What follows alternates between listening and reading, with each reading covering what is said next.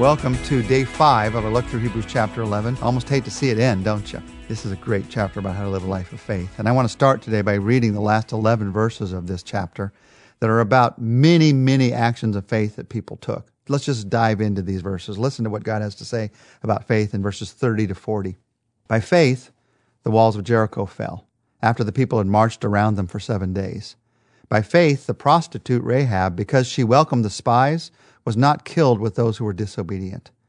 And what more shall I say? I do not have time to tell about Gideon, Barak, Samson, Jephthah, David, Samuel, and the prophets, who through faith conquered kingdoms, administered justice, and gained what was promised, who shut the mouths of lions, quenched the fury of the flames, and escaped the edge of the sword, whose weakness was turned to strength, and who became powerful in battle and routed foreign armies. Women received back their dead, raised to life again. Others were tortured and refused to be released so that they might gain a better resurrection. Some faced jeers and flogging, while still others were chained and put in prison. They were stoned, they were sawed in two, they were put to death by the sword. They went about in sheepskins and goatskins, destitute, persecuted, and mistreated. The world was not worthy of them.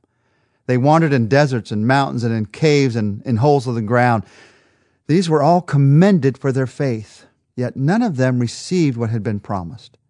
God had planned something better for us, so that only together with us would they be made perfect. Now, as you read these verses about faith, they're a reminder of the truth that where faith gets you is not where faith will take you. In these verses, we read that faith often gets you into the most difficult of circumstances. Wow. I mean, jeers and flogging and chained and sawed in two and put to death by a sword. Wow. Do I really want to be a person of faith when I read all of that? Where faith gets you is not where faith will take you. Faith doesn't leave you there. We're waiting on God for something better.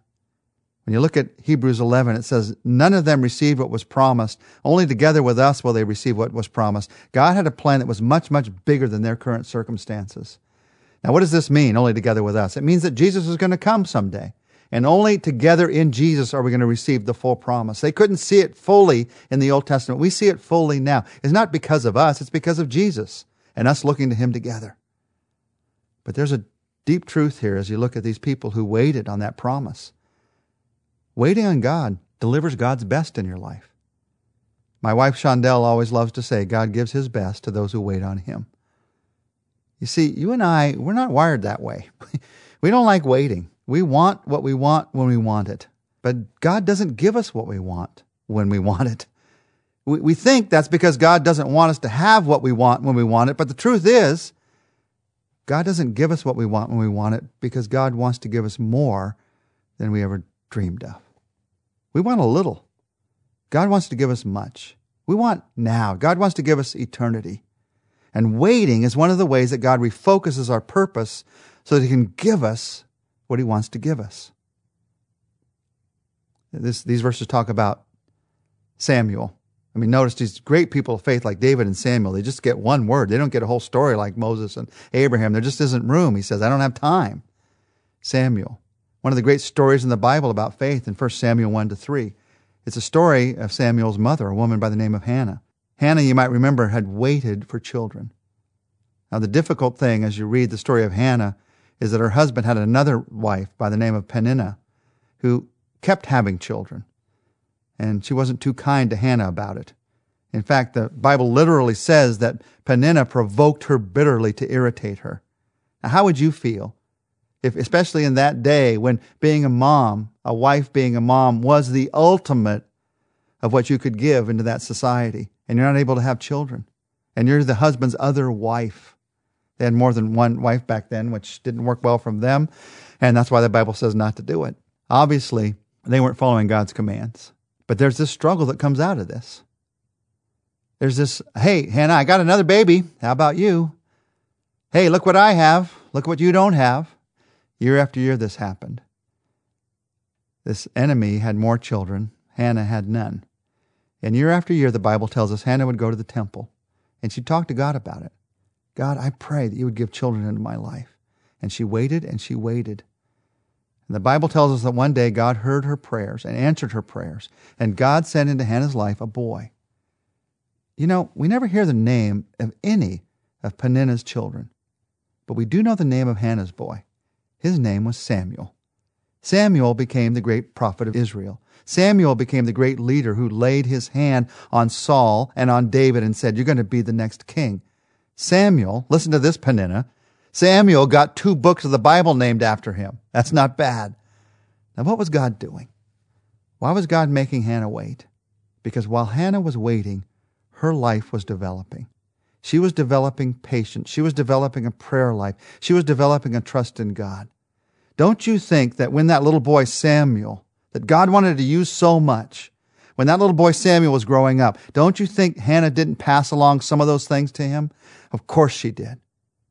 In order to develop a Samuel, God first had to develop a Hannah, and he did it through a time of waiting. He wanted to give her more than she could ever dream of. God uses times of waiting in your life and my life to refocus our purpose. The truth is, sometimes, many of the times in life, we have to wait for what is best. Now, we love to say that to our kids. Sometimes you have to wait for what's best, but we hate to say it for ourselves. But waiting renews, it refines, it refocuses, it brings strength and character and purpose into our lives. Now, you might be thinking, I've spent a lot of time waiting. None of these great things have happened to me. I'm not seeing what you're talking about here, this strength, character, purpose. I'm just more and more angry. If the fact that we waited, that we just had to wait for something, if that automatically developed our character, then the people with the best character in any city would be the people who spent the most time in rush hour traffic. But I've seen some of those people. They don't seem like the people with the greatest character sometimes. It's not just that we wait. It's how we wait. And Hannah teaches us, wait with faith. You live with faith, you act with faith, but you also wait with faith. You see, Hebrews chapter 11, this chapter we've just looked at together, it gives us the definition of faith, and it gives us the actions of faith. I memorized this chapter, Hebrews 11, a few years ago, when I was feeling a lack of faith, because I wanted to be encouraged in my faith.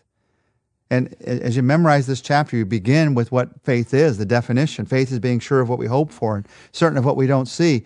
But it doesn't take long to see that faith is something that acts. Actions come out of that faith.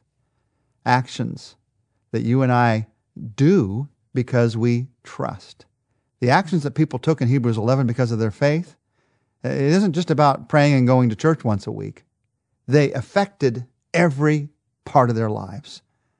There are a multitude of directions that a step of faith might take you. But let me just read you. I just went through and made a list of the actions of faith in Hebrews 11. Let me just read to you what happened when people had faith.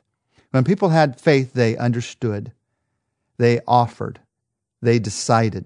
In Hebrews 11, they built, they went, they trusted, they blessed, they saw, they refused.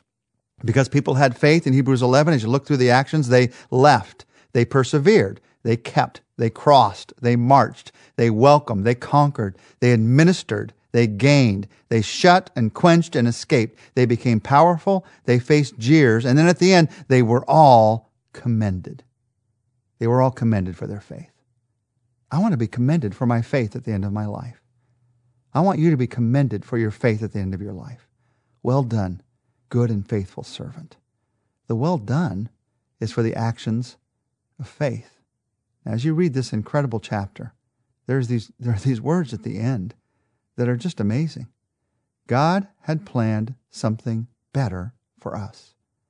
All of these awesome actions and activities and experiences and results of faith that you read about in Hebrews 11, and then it ends with saying, God had planned something better for you. Wow. This is not the story of history. This is the story, Hebrews 11, of that to which history was looking.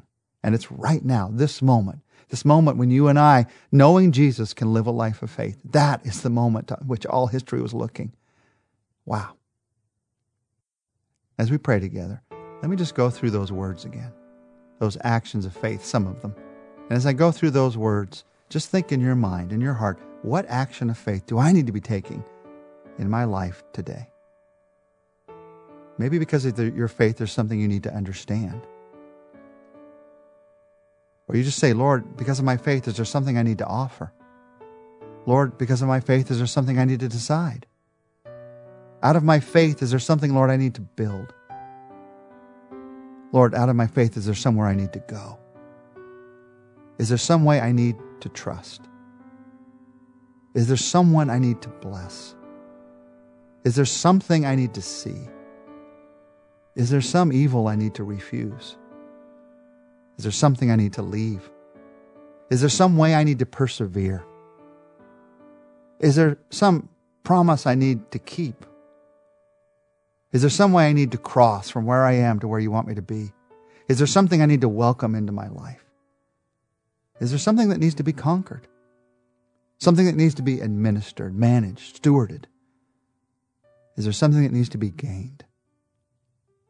Father, just pray this with me. Just these simple words. Father, make me a man, make me a woman of faith. I ask this in Jesus' name. Amen. Well, next week, we're in Hebrews chapter 12, which, believe it or not, even after this great chapter, Hebrews 12 is my favorite chapter in the book of Hebrews. I'll see you for next week.